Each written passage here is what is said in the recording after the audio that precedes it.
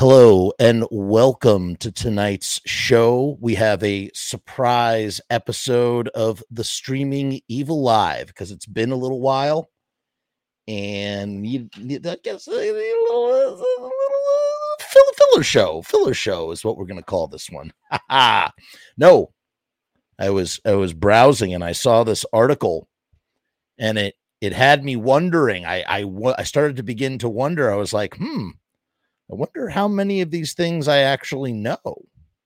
The Revolver magazine, they do a lot of coverage on Uncle Glenn, and yeah, I was just curious to know how many of these things maybe I actually know or don't know. I like to consider myself a Danzigologist, pretty well read on the subject. Not a be all end all expert on anything by any means, but just what is and what isn't, what do I know and what do I not know? I don't know.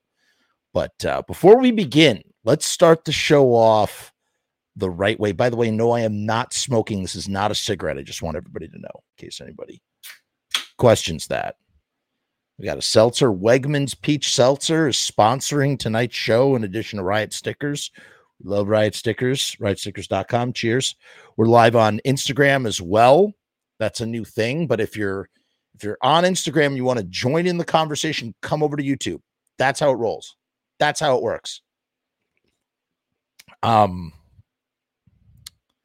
couple of housekeeping things maybe in just a moment. But first, we need this one's for Rue. I don't know if Rue's watching, but he might watch this later on. This one is for you, buddy boy. Jeff is gonna talk about the Misfits right now. He's a nerd about this stuff, obsessed anyhow. Jeff never shuts his face, always needs to talk.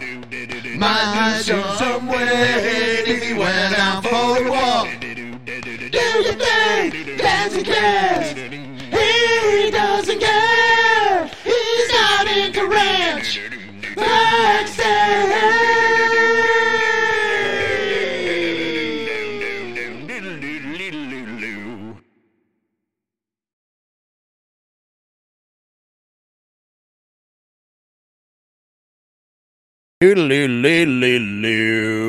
Hello and welcome to tonight's Streaming Evil Live show. It's been a while.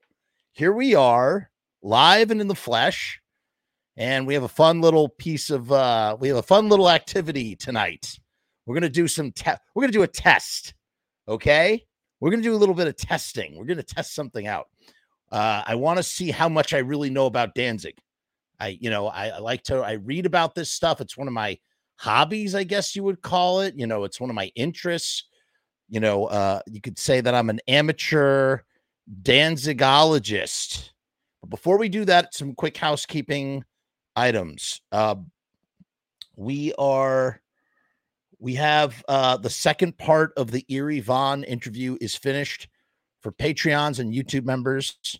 Keep your eyes peeled. That's coming on the 19th, I think. It's already been scheduled and timed to go out. Also, a bunch of food review videos from the last 3, 4, 5 months that I've just not had. Yes, my feed is Mike. My feed is super slow. It's lagging, man. I need a new machine. That's the problem. That is indeed the problem. Yeah, I did a bunch of food reviews, and I'm going to be putting those up as well. As long as you can hear the audio, that's all that matters. I know it's Chris. I know it's slow. It pisses me off. There's nothing I could do. It's the Wi-Fi connection. It is what it is. I apologize for the choppy picture. As long as you can hear the audio, that is all that matters. If the audio is choppy, then we have a big, big problem. Hopefully it will correct itself. Sometimes it does. Sometimes it does not. It's just the way things work here at the Frubbis channel. Yada, yada, yada.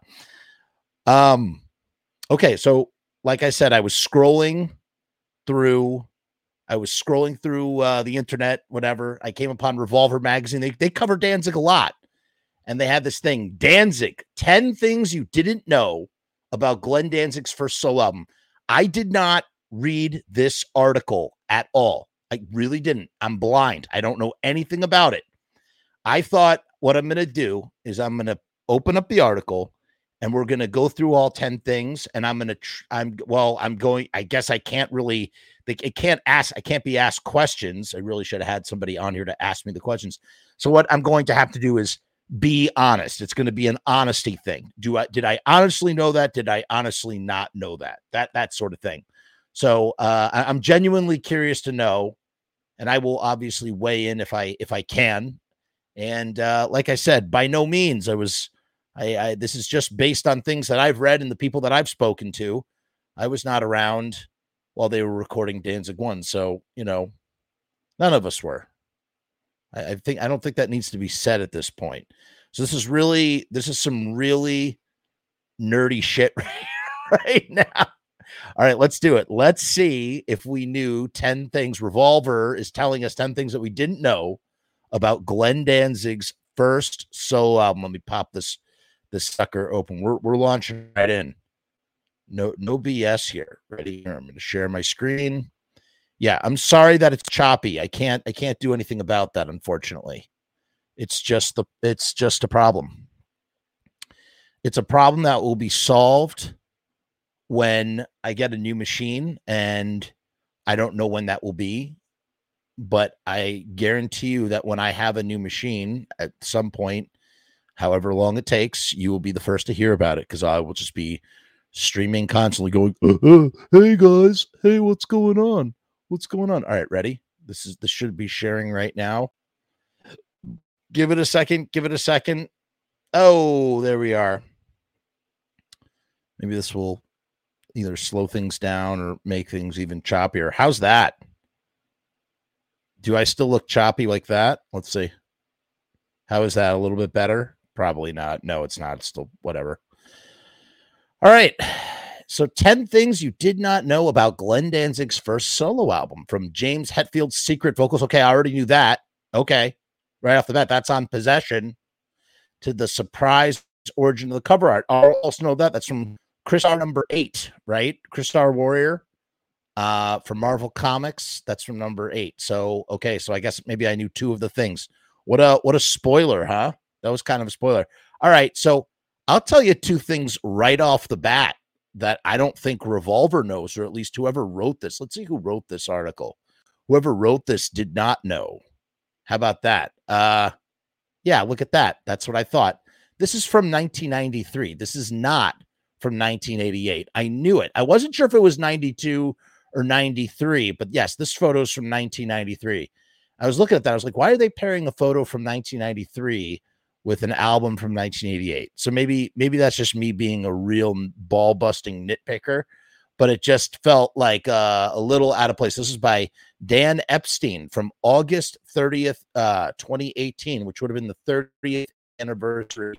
Another thing that I will say here is that he calls this Glenn Danzig's first solo album, and I would also say that's not correct. It's not Glenn Danzig's first solo album. Danzig was a band. They changed the name of the band. Danzig. They changed the name from Sam Hain to Danzig. They added, John Christ and Chuck Biscuits come in, and then the band changes their name. But they are a band, a functioning band, even if Glenn is the sole songwriter and frontman and vocalist and whatnot. So I don't think it's fair to call this his first solo album. His first solo record would be the Who Killed Marilyn record, all the way back in 1979. And I guess his first solo record is technically Black Aria, would be Glenn Danzig's first solo record. I think that would be the best way. And if anybody wants to contradict me or correct me, because I get things wrong all the time, please weigh in. I don't know how well I'll be able to show your comment because it's slow ass computer, but we'll try. All right, let's dive into this thing. So already that's 2 things. So I'll tell you one other thing. I'm sure that he put Glenn Danzig's first solo album because that's good for SEO, which is search engine optimization, which is what you need on the interwebs when you're trying to get your article to bubble to the Google surface. You need SEO. It's very, very important. Oh man, that seltzer is really, really good. just hits the back of the throat, quenches the thirst.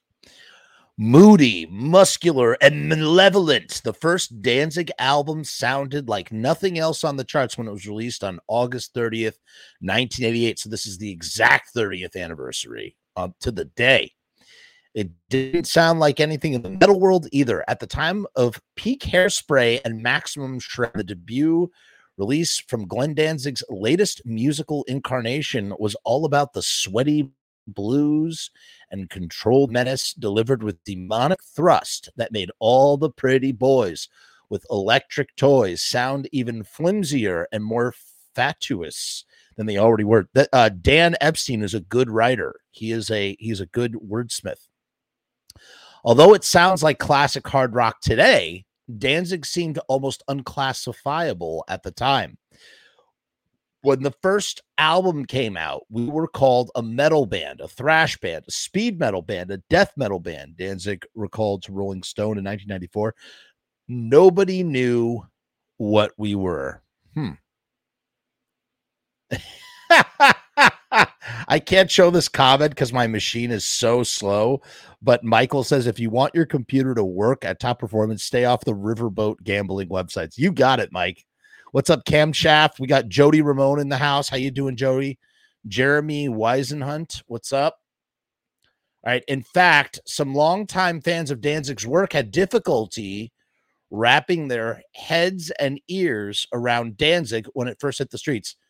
As we've talked about, to a nauseating level, Danzig 1 is a far cry from November Coming Fire.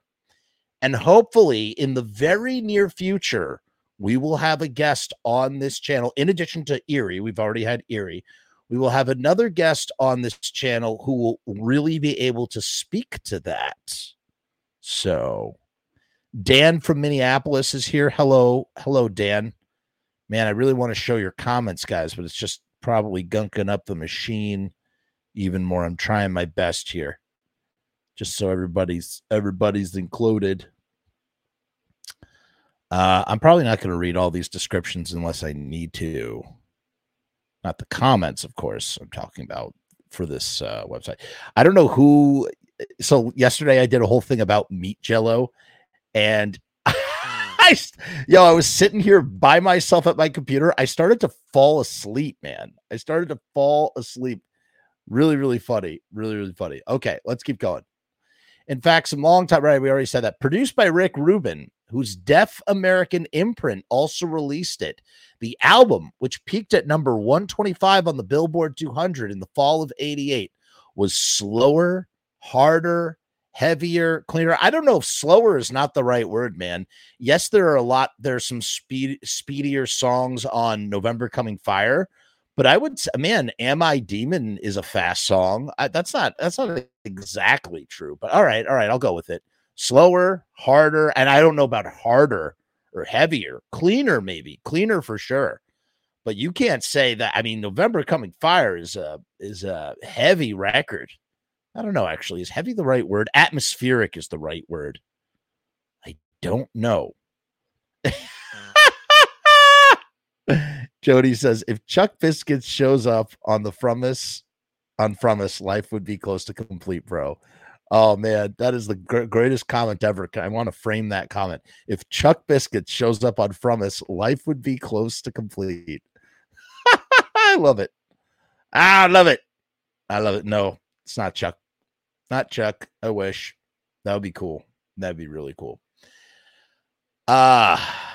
So more spacious than anything Danzig had recorded with the Misfits or Sam Hain, with the music deliberately arranged to let powerful pipes dominate the proceedings. That is true. Glenn's voice is right up, is right up on tippy top.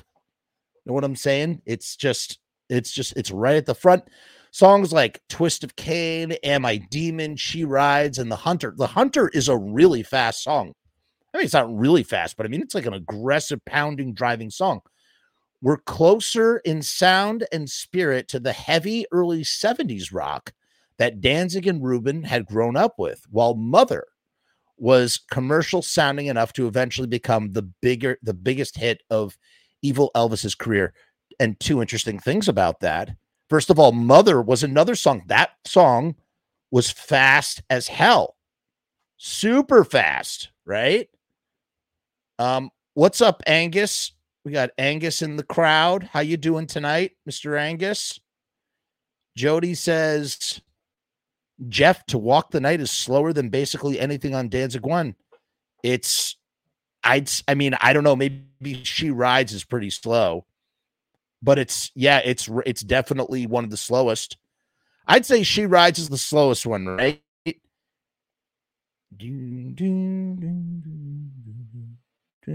She rides.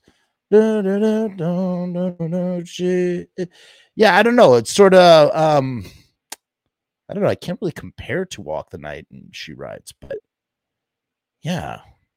I don't know. All right, let's keep moving on here. See, my computer's slowing down because I'm trying to show all these comments. Guys, I can't do it. I want to do it. I just can't do it. All right. So Mother was a punk song. It was like a punky song. I would love to hear what the original version of Mother sounded like. I asked Erie about that, by the way. I asked Erie about it. And if you are part of the Patreon or a YouTube member, you will get to hear his response before anybody else. It's very interesting to hear what Erie had to say, as well as other people who, well, let's leave that for another day. The whole idea for us, especially with me and Rick, was to create a record that 20 years down the line would still be played. That's a classic Danzig line that he tells in every interview. But he said that all the way back in 1988. But he's been saying that for years.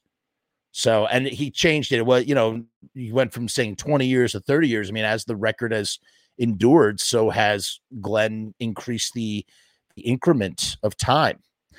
Like a real classic album that stood the test of time, and we did it, or I hope we did it. That, you know what? He most certainly did.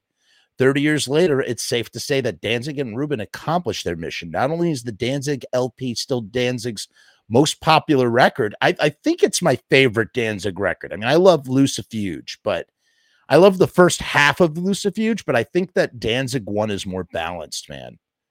Everybody goes to Lucifuge, but Danzig 1, it still sounds fantastic. So in honor of the 30th anniversary of its unholy birth, here are 10 things you probably didn't know about Danzig and the events that led to its creation.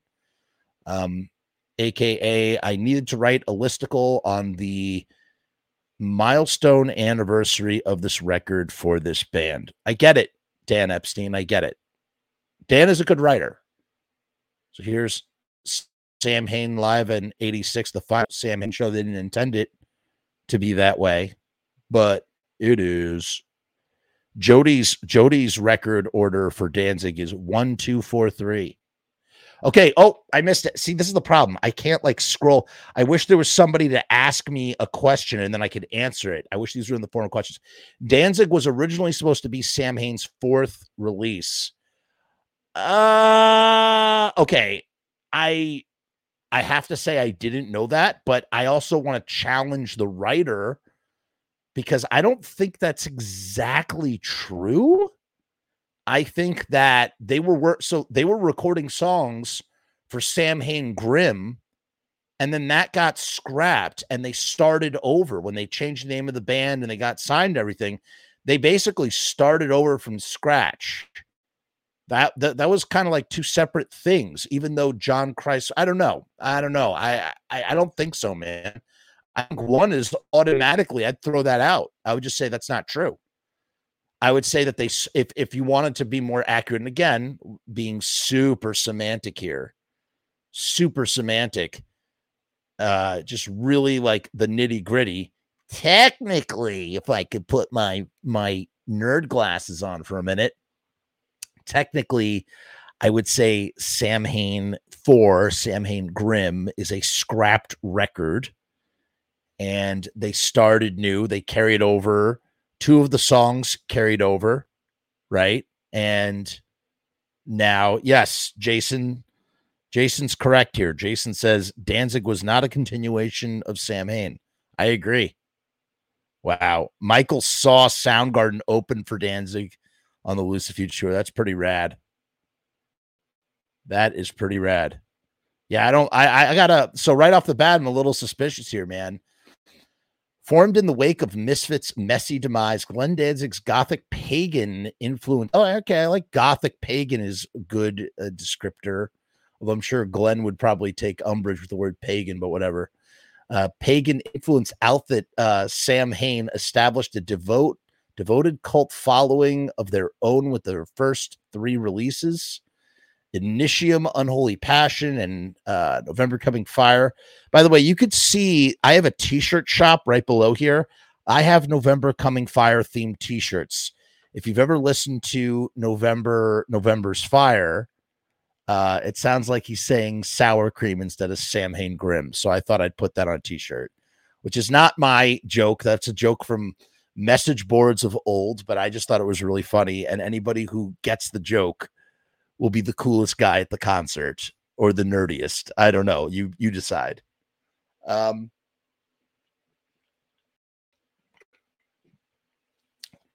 So all of those have been released on Plan 9. They were already thinking about embarking on their 4th record in July of 1986 when Rubin caught their performance at the Ritz in New York City. It was for the New Music Seminar. Sam Hain was playing at the New Music Seminar and we're scouting labels. Danzig recalled to Concrete Foundations. We wanted to, so this guy's mining from old articles, just like we do here. That's exactly what we do. We wanted to go to a major label after our 3rd record, and Rick Rubin was there. Basically, he came after our set and said, I want to sign you guys. You guys are great. While considering offers from Electrica and Epic, as well as Rubin's Def Jam imprint, the band began working on the provisionally titled Sam Hain 4, which was originally slated to include, I think that's why he's saying that, because Twist of Cain and Possession, and they both carry over. I was about to say Mother. I don't know when Mother really came to fruition. I don't know if it started life as a Sam Hain song. It was a faster song, though. Half those tracks on Danzig were songs I was writing for Sam Hain. Danzig told City Pages in 23. Okay, so there it is from Danzig's mouth. 2 future Danzig songs, Twist of Cain and Possession, were initially demoed in September 86. Yeah, but how many of those other songs eventually ended up on Danzig 1? I really don't think you could say that semantically. With Danzig on vocals and guitar and the Sam Hain rhythm section of Eerie Von and London May on bass and drums, respectively. Sam Hain guitarist Damien had already been sacked from the band. So that's right. That would be September, October at Real Platinum in Lodi. We weren't happy with our guitar player, and I was doing most of the guitar tracks in the studio, which was stupid because he was the guitar player and he should have been doing it, Danzig explained to Concrete Foundations. Rick said, you guys need to get a new guitar player. And I was like, tell me about it. Although Pete, who is on the show, will say otherwise, and that immediately Rubin was trying to separate from Pete's mouth as well, just so Pete's represented here, that Rubin was trying to separate Glenn from his old band. He wanted Glenn to shuck all the guys, and Eerie was the only one who endured. And, what's ironic, and I don't know if I told Pete this to his face, maybe I did, but I definitely talked about it with John Steele from The Voice of Doom, in that it's kind of ironic. I almost feel like Pete was actually sacked because now they were a different band, or they were moving in a different direction. And Glenn had taught, Pete to play this very particular way for Sam Hain. And ironically, that's kind of the thing that, ends up getting him pushed out of the band on some level. On some level. I don't know. Jody Ramon says, I remember when you interviewed Steve Zing, he mentioned they 100% were doing an early version of Am I Demon before Sam Hain's demise, a la Final Descent Deluxe, having two Danzig 1 songs while in Sam Hain. Are you sure that Wait, Steve said that they were doing Am I Demon? Which is weird because Steve left the band in 85.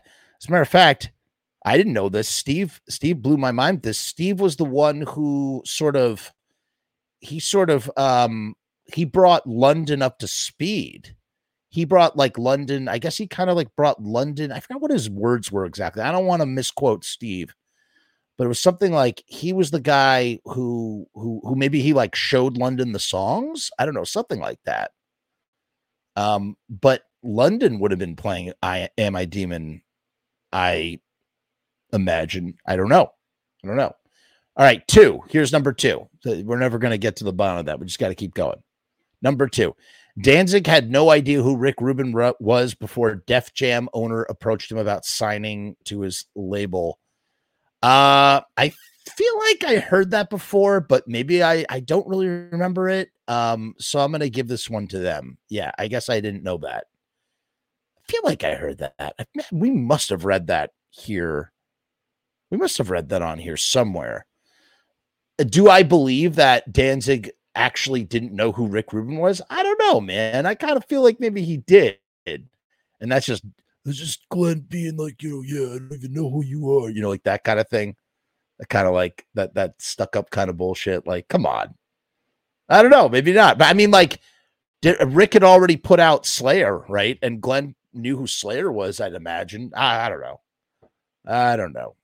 Yeah, so blah, blah, blah. Though Rick Rubin had already established himself as a rising industry talent by the summer of 1986, thanks to his production work with rappers LL Cool J and Run DMC, his founding of the influential Def Jam. There's no way that Glenn didn't know who Def Jam was. I just don't believe that. Glenn absolutely had his pulse on the music scene of New York, whether he was playing shows or not. That's so weird to me. That Danzig had never heard of him before their paths crossed at the Ritz. Rick had signed Slayer at the New Music. Okay, so they also, so 1 year before Slayer was signed. Interesting. Danzig told Seconds in 1997 he came down the next year to see us and came backstage, and I didn't know who he was. I knew the Beastie Boys, but I didn't know he was working with them. Okay, so fair enough. Fair enough. That makes sense. So maybe he really didn't know who Rick Rubin was, but he was familiar with the Beastie Boys, who Rick Rubin was very affiliated with.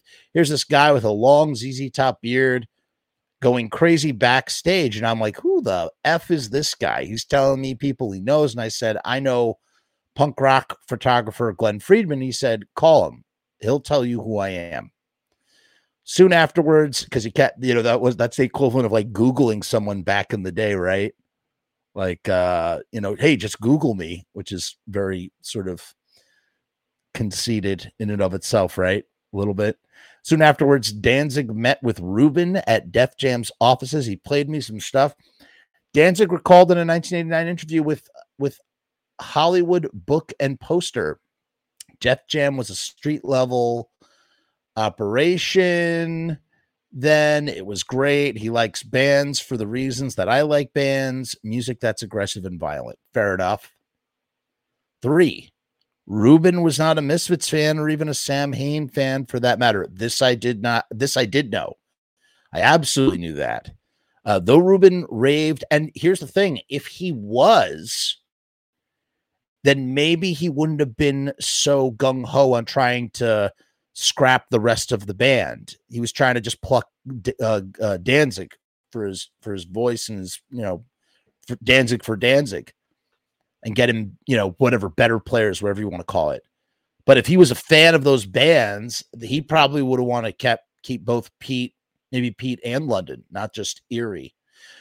Though Rubin raved backstage at the Ritz about wanting to sign Sam Hain, the truth was that he really only wanted to sign Glenn and build a new group around him. I was never a Misfits fan, Rubin told Kerrang in 1988.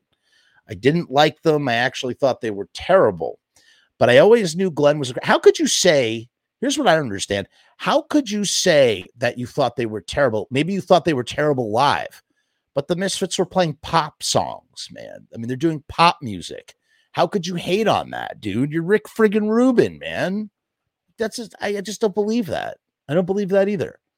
but I always knew that Glenn was a great singer and that he had great songwriting potential that hadn't been fully realized. Hey, tell me, am I still choppy right now? Is my connection still choppy? Curious to know. As Danzig and Rubin continue to discuss the possibility of working together, the producer label owner finally came clean about the fact that he wasn't related to Sam Hain either. He said, "To be honest, I don't want any of these old guys." Danzig later recalls to Seconds. He said, "Eerie can't play. The drummer can't play. All I want to do is sign you." Danzig insisted that Eerie Von remain on bass, but agreed that it was finally time to find a new drummer and guitarist. He and Rubin also decided that this new outfit should bear his name. I was like, I'm tired of changing the names of bands. We should just call it Danzig. I'll never have to change the name again. I'm so sorry, guys. Rue, hey, what's up, Rue? I'm sorry, man. As long as the audio's clear, then that's just the way it is tonight. I really apologize, everybody. It really bums me out. Hey, I still got 38 people watching with choppy video. That's pretty good. Okay, let's keep pressing on here. Oh, you know what I just realized? What is this? What is this? What's going on over here? This is very sticky. This is just, oh my God, it's sticking to everything. And you know what else is sticky, right? Stickers! Stickers are sticky. Did you know that stickers stick? That's what they do. And we get our stickers from riotstickers.com. By the way, the person in the chat, AA, keeps saying that Batman has good hands. I do not understand why. Riotstickers.com. Sticky as hell. Now, these are great. They're made out of vinyl. I just put up some today, and they are going to stick for a very long time. Go to riotstickers.com, link in the comments. We love Riot Stickers. Look at that beautiful banner that they put up right behind me that they put together. Riot Stickers are the bomb. They do t-shirts. They do everything you could imagine. Sharpie, mother effing Riot. Look at that button he made. It's beautiful. It's beautiful. All right. We got to play the video, you guys. We got to play. Yes, that's right. Speaking of Riot, seeing the Misfits on Saturday. That's awesome. That's awesome. Walk among us, man. Oh my God. I need someone who's at the show we need a field reporter to be like on the scene. Hi, I'm on the scene.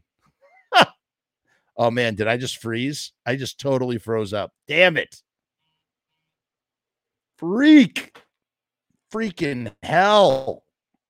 I hate this computer, man. I need to get my whole system just upgraded, dude. I need to get a hardwire in. It's just going to take time. It's going to take time. We're just going to have to deal with it as it is. Let's play that video real quick before we continue on.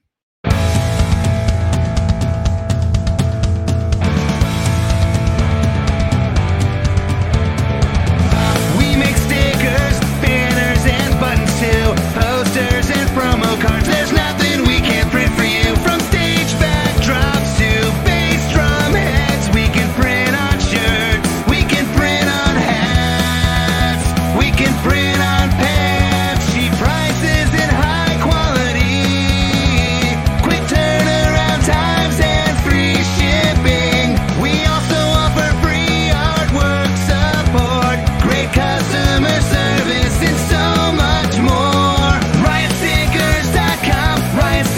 We are the bomb. Riotstickers.com. Riot Stickers, we are the bomb. Riotstickers.com. Riot Stickers, we are the bomb. Riotstickers.com. Riot Stickers, we are the bomb.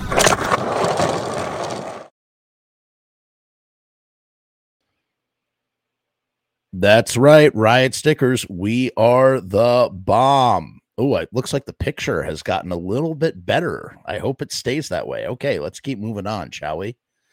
Let's keep going. So they're never going to change the band name again. What was I saying? Oh yeah, we need a correspondent out at Riot Fest. I'm here at Riot Fest, and we're about to see the Misfits live doing Walk Among Us. It's going to be really great. Okay. I don't know why this field correspondent sounds like Mr. Mackey, or at least says okay.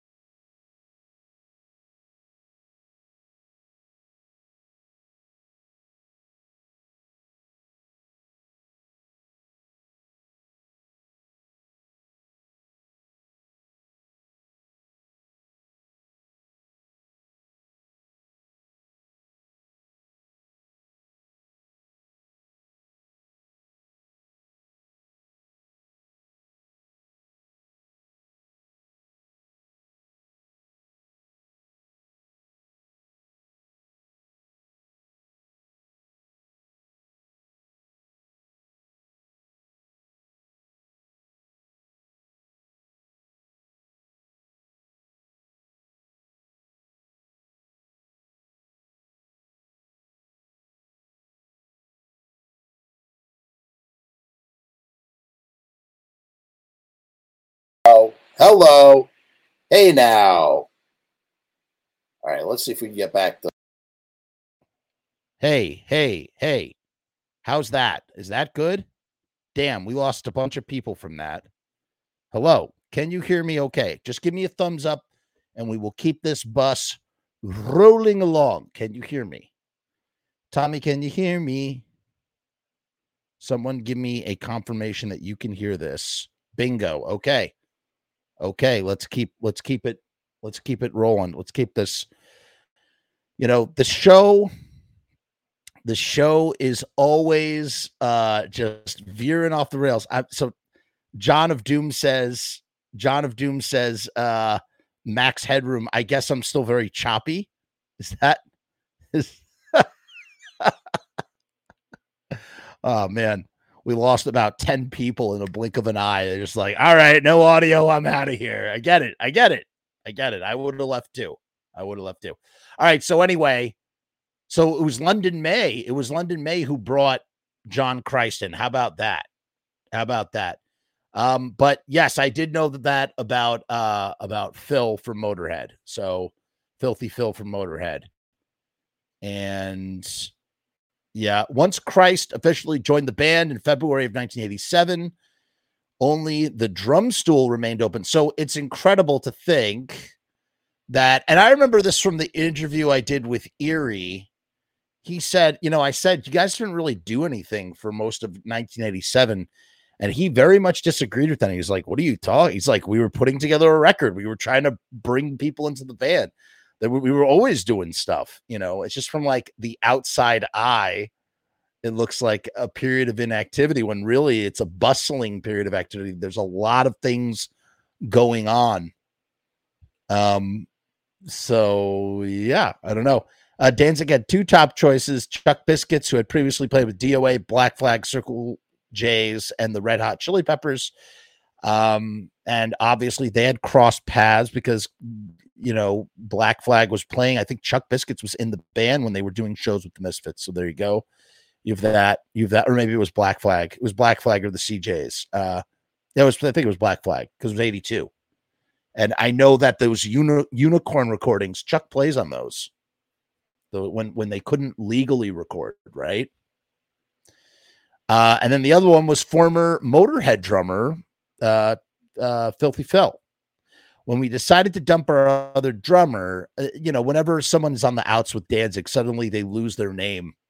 They no longer have a name. They're stripped of their name. Our drummer, London May, Danzig told Hollywood Book and Poster, I said, Filthy Phil and Chuck Biscuits. Filthy, we decided, might be kind of old and set in his ways. he might not listen if you say play that this way. I'm really picky. And so is Rick, and Chuck Biscuits was available. Biscuits proved to be a good fit for the band, and while no one from the Danzig camp ever officially reached out to Taylor, it was later revealed that he was already in the process of rejoining Motorhead after a 3-year hiatus, and thus wouldn't have even been available anyway. Here we have Kirk and James talking Danzig Affascione. Okay, here we go. James, we said this at the beginning. I knew this as well. This is one of those really fun facts where you're like, oh yeah, that's right. On both Twist of Cain and Possession being one of my favorite Danzig songs, James Hetfield sang backing vocals. In the summer of '87, when Samhain was still looking for a major label deal, Metallica gave Danzig's industry stock a major boost by including a medley of his Misfit songs, Last Caress and Green Hell on the 598 EP, Garage Days Revisited. Though Danzig generally played coy in interviews about whether or not the recording had any real effect on his career, of course it 100% did. And here's another one. Finn McKenty from the Punk Rock MBA. Love that guy. The truth is, I want to be that guy. I want to be my own version of Finn McKenty. I don't think I don't know if I'll ever, reach sort of such heights as that guy has. I don't know, but I like what he does. And I sort of like think in my head, like, man, if I really had my crap together, I'd want to be like that guy. He's someone to aspire to. How about that? He said something that blew my mind when talking about Beavis and Butthead. And I think Beavis and Butthead are the reason. I agree with what he said in that Beavis and Butthead are 100% the reason why Mother went to number 8 or whatever it was, number 40. The reason why Mother charted again in 93, 6 years after it was released, or 5 years after it was released, was because of Beavis and Butthead, because they had that music video. And the same thing happened with Gwar. Beavis and Butthead were so popular and influential that when they played a video on their show, that band got a major bump, a major boost. Just the way that Metallica gave it to the Misfits, Samhain, Danzig bands, so did Beavis and Butthead do for Mother. I really believe that. And that's a Finn McKenty theory, and I 100% agree with it. I really do. So Danzig can play coy all he wants, but he really should be saying thank you to Beavis and Butthead as well as Metallica. There's nothing wrong with that. There's nothing wrong with that. So when James Hetfield offered to lend his vocal services to the recording of Danzig, Danzig was more than happy to take him up on it. He was hanging out with us in LA. Danzig told City Pages, I had to go back to the studio. He said he wanted to come along, and I was like, oh, sure. Don't worry about it. Though Hetfield was not credited on the album due to contractual issues, Metallica's label Elektra might have frowned upon any freelancing. His unmistakable growl can be heard on the choruses of at least 2 of the album's tracks. He's on Possession, Twist of Cain, and probably one other one, Danzig reveals the City Pages. He's not on Mother, but he's probably on one other track. I don't know that to be, I always thought it was 2 tracks. Can anybody find out what is the 3rd track that has James Hetfield on it? His stuff on Possession is just great. It's really great. All right, number 6.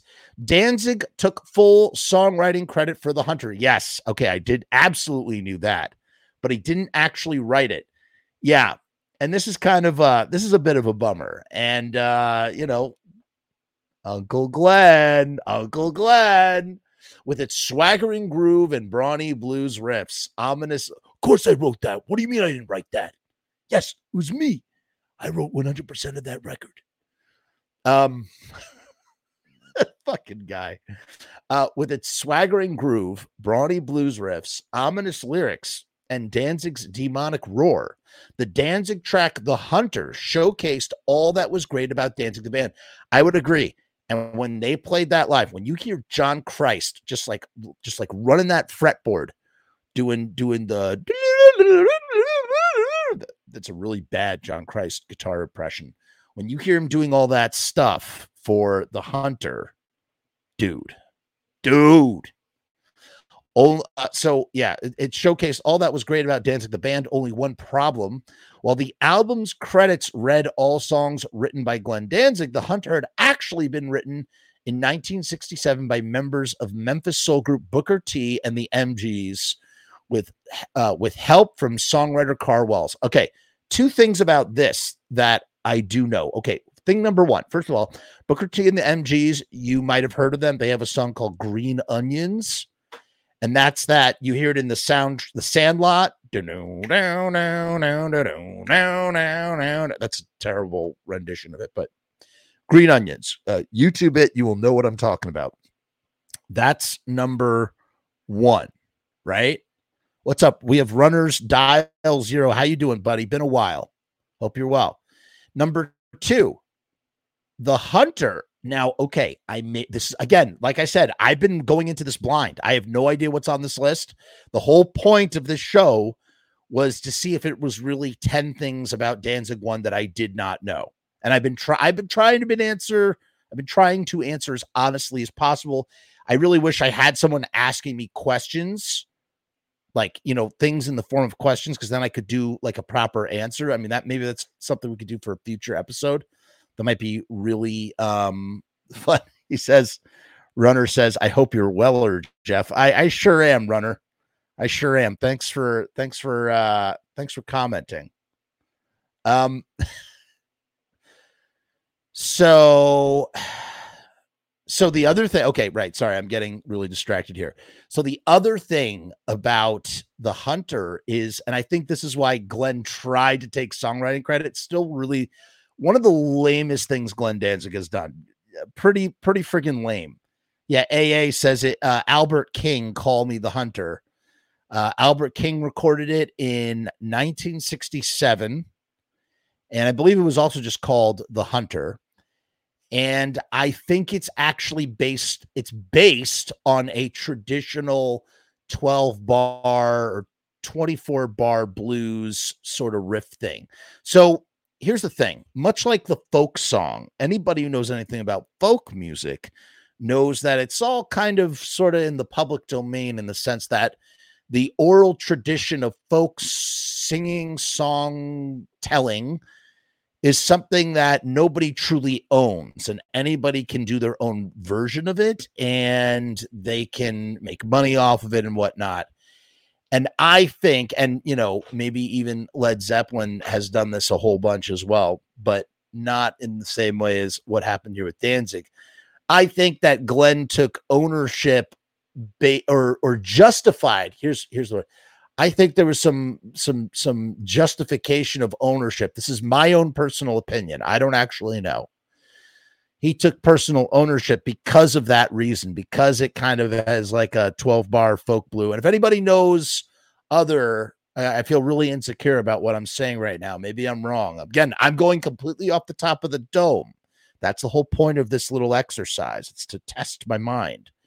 But I believe that song even, predates Albert King and Carl Wells and all those guys, and even, the lyrics, I think maybe even there are some lyrics written by Muddy Waters originally or something. Because here's the other thing too.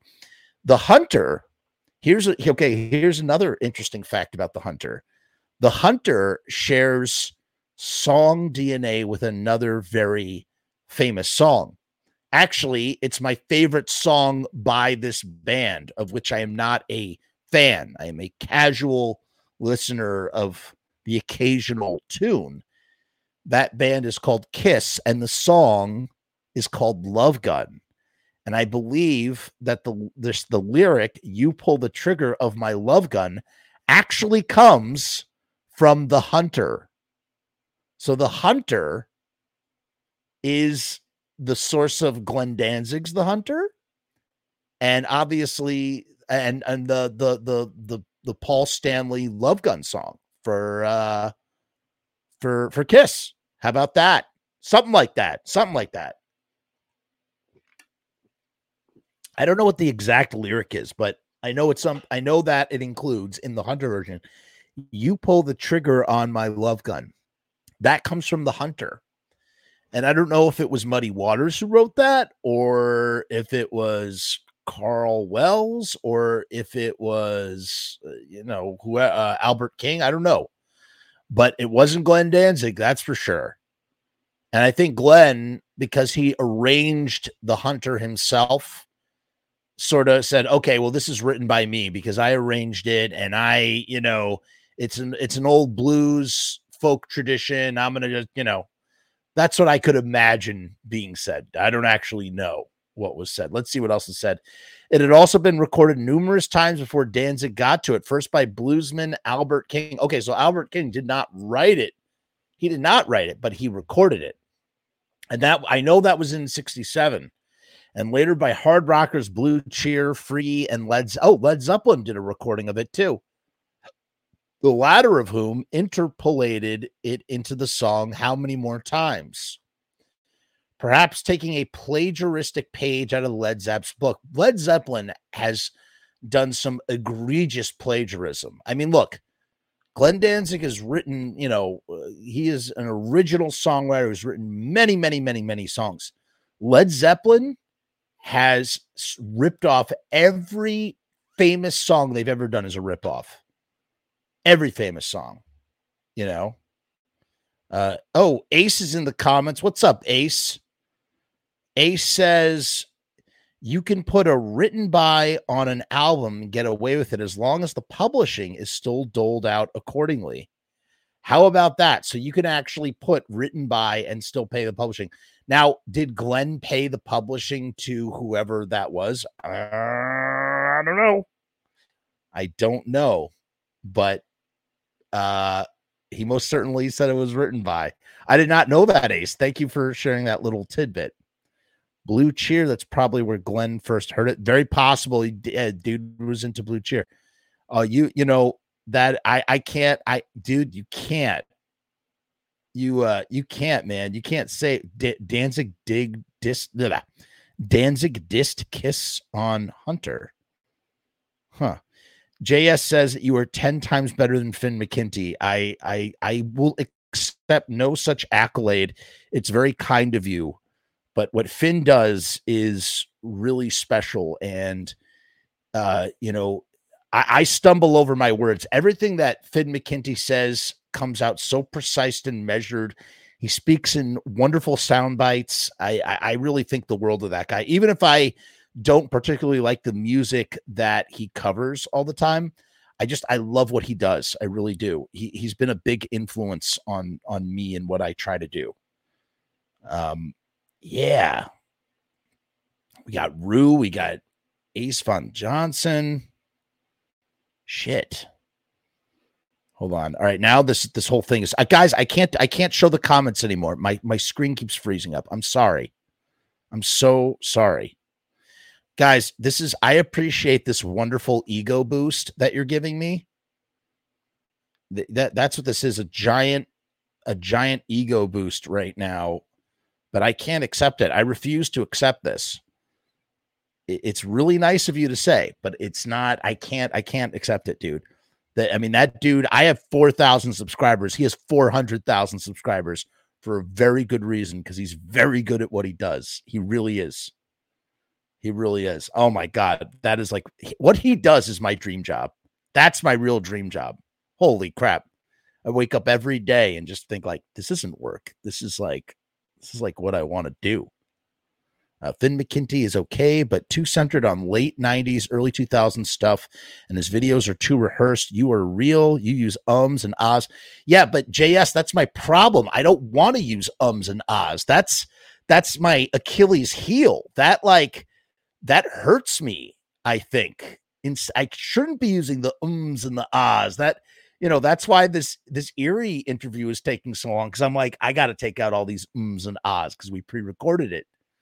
It's really hard not to use an or an ah or a That's like how you stall and how your brain comes up with something else to say while you have to keep the talking going. You can't have any dead air. We wouldn't want to be like Michael Graves. Here's Michael Graves doing a live stream.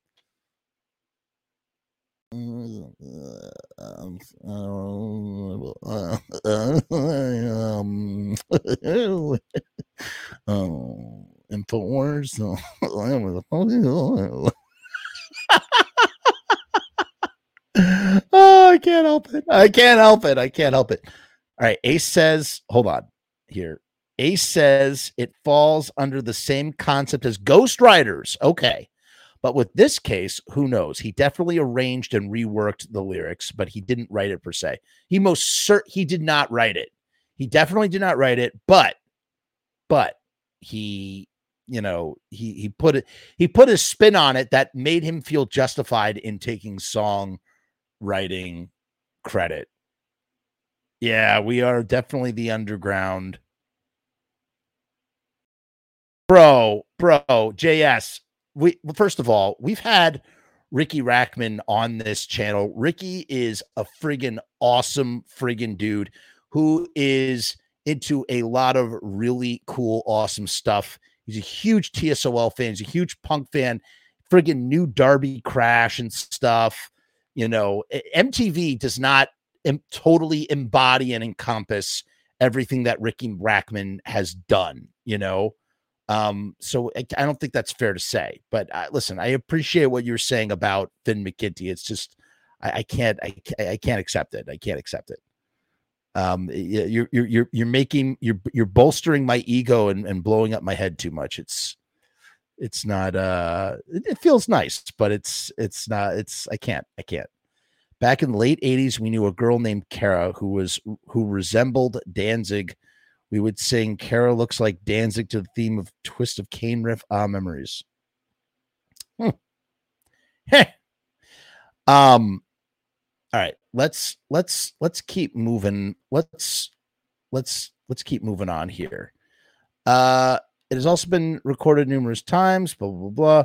Perhaps taking a plagiaristic page out of Led Zepp's book, Danzig rewrote some of the lyrics, unlike the song's original protagonist, Danzig's Hunter, excuse the use, right, the love gun. Okay, so they talk about the love gun. There you go. In favor of ripping his prey to pieces, while helping himself to all of the songwriting credit. Yes, he most certainly does. Yes. All right, moving on. Number 7, Mother was originally a straightforward punk rock song. We already knew this. We most certainly knew this. Released as Danzig's lead single in August of 1988, Mother would need another 5 years in a fresh remix before it finally dented the Billboard charts. The remix of Mother that's getting played all the time now is basically the same song, but with some crowd noises and a little reverb thrown in it. John Christ told Guitar School in 1994 at the height of the song's popularity, I think the reason why Mother became a hit so many years after it first came out is because the music scene has changed so much. You never would have heard any Danzig song on the radio 3 years ago, let alone a top 40 station where they are now all playing Mother. People's tastes have changed, and now the old punk generation has switched it over into hard rock. The punk sound is popular again. All right, so here's one thing that's for certain. The end part of Mother, that's how fast the whole song was. So when it churns into turbo gear, thank you guys. I appreciate it. I appreciate the love. I do. I really do. Thank you. Thank you, JS. Thank you, Rue. All of you guys. The end part of Mother, that's how the whole song sounded. That's how fast it was. That's the only thing I know about the original punk Mother. So there's another little tidbit. Ironically, Christ told the magazine that the song began its life as a 3-chord punk rager before Rick Rubin stepped in to radically rearrange it. Mother actually started out as a punk rock song, just a lot of down strumming going from B to A to G really quick, he said. But Rick Rubin pretty much co-wrote it the way it ended up on the record. Wow, he used the word co-wrote. He came in and totally changed the guitar riffs, the choruses, and all the drum fills and beats. They were all Rick. So he gives Rick a lot of credit for Mother. In fact, he was all over that first record, changing things around. And I think he changed things for the better. So in a weird kind of way, I guess, whatever Rick's input was creatively, like he didn't care about even, for John Christ to use that word, that's very generous to use co-written. Therefore, maybe, Rick doesn't have, or at least at the time, he didn't have much of an ego about that stuff in particular. He could just sort of like let it go. Didn't care about that. Rick Rubin sent the wrong cut of the original Mother video to MTV. I knew this as well. While Rubin helped rearrange Mother into a hit, he may have also inadvertently prevented the song from receiving regular MTV airplay upon its initial release. In the song's original 1988 clip, Danzig sacrifices a chicken over a bikini-clad woman and then writes an upside-down cross on her belly with the animal's blood. When the arbiters of good taste at MTV objected to the scene, Rubin commissioned an alternate cut, which showed only a brief snippet of the splattered blood and sent the edited version off to the network, or so he thought. He thought he had sent them the censored version, but he sent them the uncensored one. Danzig told Vice in 2010. They played it, and they got all these religious people who can go F themselves anyway, freaking out, and MTV banned us almost forever. What's up, Count Zacula? We're talking Danzig 1 here, the very first, and we're talking about this is kind of like a test. I'm testing myself to see if it says 10 things you didn't know about Glenn Danzig's first record, and I'm just trying to figure that out. Whoa, okay, why did he leave? What do you mean he left due to anti-Semitism? I'm curious to know about that. I've never heard that before. Is Rick Jew? Oh yeah, Rick Rubin. I guess he is Jewish. Huh. Didn't even think of that. Didn't even cross my mind. Hilariously, the network accidentally ran the uncensored version for a week before realizing its mistake. When the remix version of the song finally made it to regular MTV rotation in 1993, it was via live video. That was probably another reason to do a live video. Danzig didn't actually sacrifice chicken. Yeah, no crap. No shit. Obviously. I don't think you can count that as a fact. I disqualify that one. Animal lovers ever can take comfort. Yeah, obviously, no, none of them were harmed.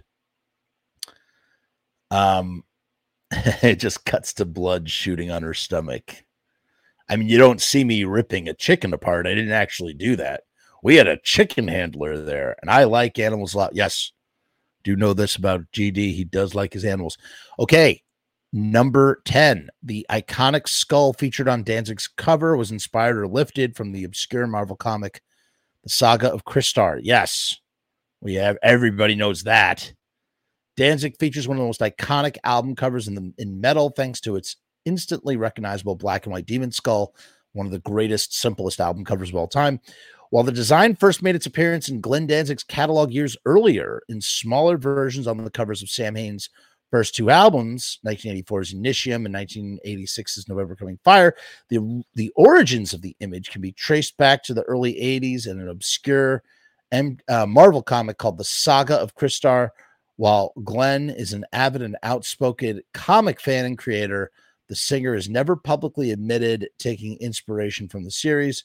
But one look at the cover of issue 8, drawn by artist Michael Golden, makes it hard to deny the skull's true source. And I'll tell you something, man, like I would love to just hear what that dude Michael Golden has to say about this. What, has Glenn licensed it? Did he purchase the copyright of the image? There has to be something there, because he's made a lot of money from that logo, and it's, if it's not his, how did, what is the behind the scenes of that? That's what I want to know. That brings us to the end of our listicle here. That was a fun little jaunt, right? Coming in at around an hour. When Danzig first hooked up with Rubin, they did the Less Than Zero soundtrack. Yes, we know that. Imagine if MTV accidentally aired the original version for It's Coming Down. Oh, my Lord. That's from Runner Dial Zero. Count Zacula says, the scene with the chicken from Mother is actually taken from a Go Nagai comic. The same guy who did Devilman, who Glenn loves so much. That makes sense. Glenn's always borrowing from somewhere. And Glenn's kind of like Quentin Tarantino of in punk rock and music, right? He takes things that he really loves, like really cool things, and interweaves them in his own way. You know, I think that's I think that's fun. Runners Dial Zero says, remember when Glenn tried to take credit for the Danzig skull by we right. He said he sent a bunch of artwork to Marvel years prior and they took it from him. I think we all know that's not true. Most certainly. Ace says, I've got one. Who sold John his BC Rick bitch that he used out of Danzig 1? Oh man, I don't know. I really don't know. Who okay, you got me. You got me there. Who is it? I feel like oh man. No, I don't know. I really don't know. Did he get that? Did he have it before Danzig 1? I feel like he did. And was it white? Did he paint it black and it was originally a white guitar? Speaking of comics, anime, I love how Glenn vehemently denies on the Thrasher magazine interview in 1986 that he was not influenced by Captain Harlock. Of course he was. Of course he was.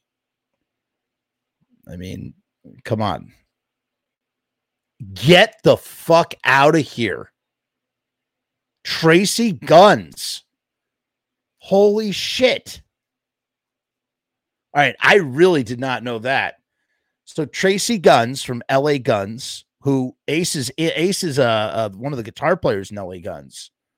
As we speak, Tracy, his bandmate, sold his guitar, the BC Rick bitch, whatever. Rich, is it Rich? BC Rich or BC Rick? I'm embarrassed to say I don't know.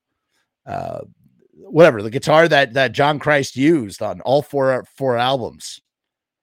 To John Christ. How? Wow. Didn't Geiger sue Danzig as well for using his version of Danzig's skull? That I do not know. I don't think so. Okay. Ace says he has a black one and a green one, unsure if either was painted after the fact. The green one is now in a Hard Rock cafe in Florida. Yeah, right? That kind of blows my mind. Yeah, Rich. It's Rich. BC Rich bitch. Got it. Crap, my computer is freezing on me.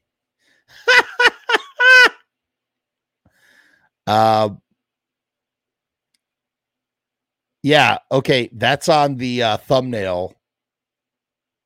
Jody Ramone. Wow, this is really freezing up here. Jody Ramone, that is on the thumbnail of this YouTube video. It's one of the two he used on the album. So that's interesting. I always thought it was just one guitar that he used live and on the album, and it's on everything. I guess so. He had two that he used that he would just go back and forth. Mike, we're about to be out, man. I'm sorry to say we're at the hour mark. We just went through our listicle. I wasn't even going to do a show tonight. It's 11:25. I gotta wake up to get my kids ready for school. Hey, what's up, Crazy White Boy? What's going on? Yes, Crazy White Boy. Thank you, man. That's right. Gouge Away. Gouge Away is my new feature-length film. If you are a YouTube member or a Patreon, you have had access to this feature-length film. It's already available to you. Everybody else will see it in probably about a year's time unless you come to a screening.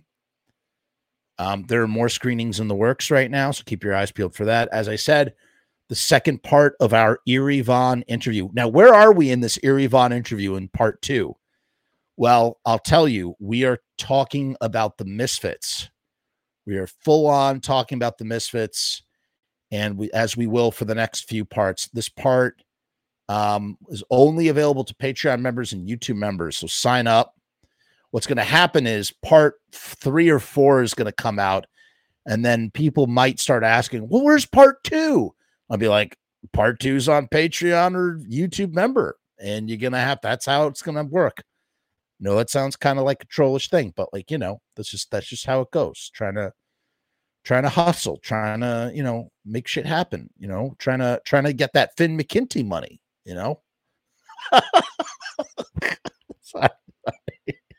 So stupid. School is for fools. Just kidding. Stay in school. That's right. Thank you. Yes, that is a fun interview. Okay, Mike says he's going to Riot Fest. That's cool. That is awesome. I'll tell you what, if you haven't seen it already, I'm gonna play the trailer. Yes, that's right, Adam. Thank you. By the way, Patreons, there's a ton. I just put 7 videos together. I don't, people don't really give a shit about the food reviews. I just do them because I like it. I like to do it. It's easy to make. How about that?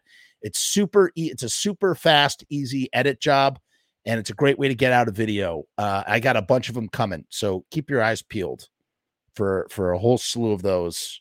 In addition to Erevon 2 will be out on September 19th. And here, I'm going to let's play the trailer real quick. So this is what the trailer for the new movie. Oh, shit. God damn this frigging computer, man. Just stop shitting the bed for once. You shitty computer fuck. Just a minute. Just a minute. No, I am not smoking. This is not a real cigarette.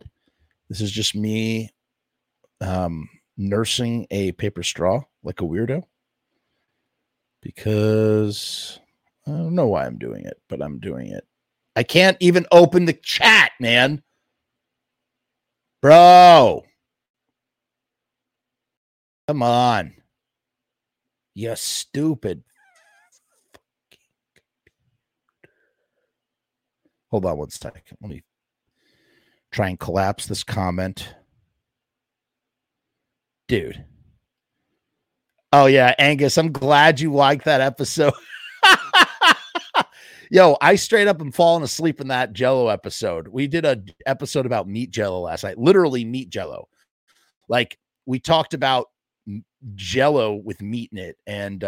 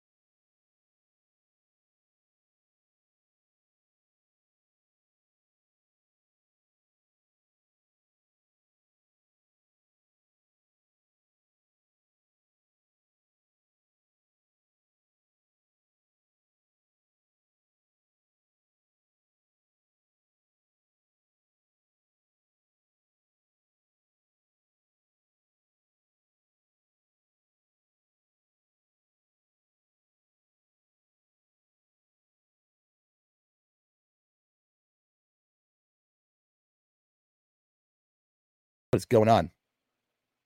Yo. There it is.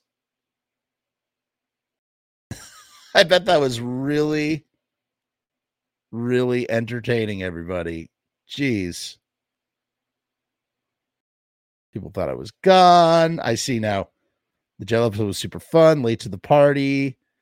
Thanks, everybody. Sorry. So sorry. So sorry. So sorry. Still talking about me, Jello.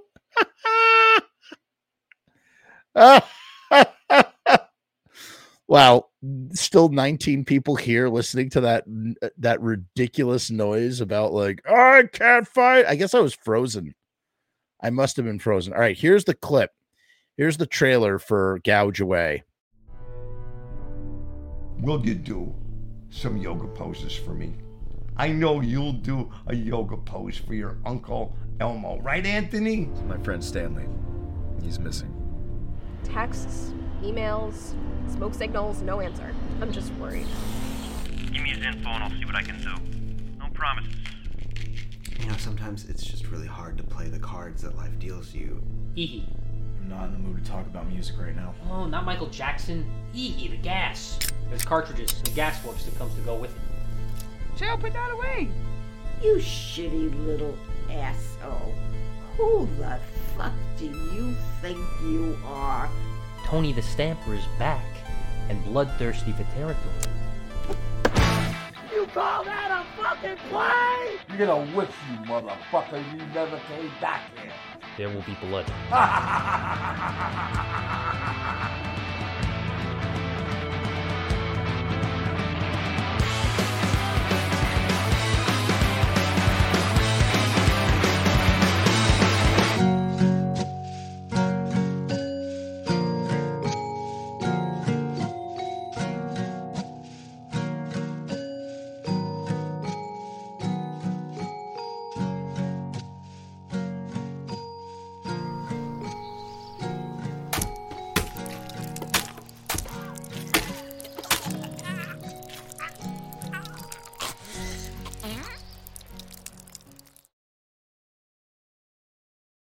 Do do do do do do do do do do. You know, I mixed that trailer a little bit too low. It really bothers me. If I upload a new version, then I lose the 400 views, which is not a lot of views for a trailer, but you know, it's still annoying. I find it annoying, at least. All right, listen, let's wrap this up. I can't see the comments anymore. Again, I can't see the goddamn comments. It's freaking ridiculous. All right. Peace and hair grease. Why does it say no spoilers for the show? What is that from? I don't even know. I don't know what's going on. Let me just end this. Put this thing out of its misery. Doesn't want to work. Freaking thing, dude. Trying to peace out. There we go.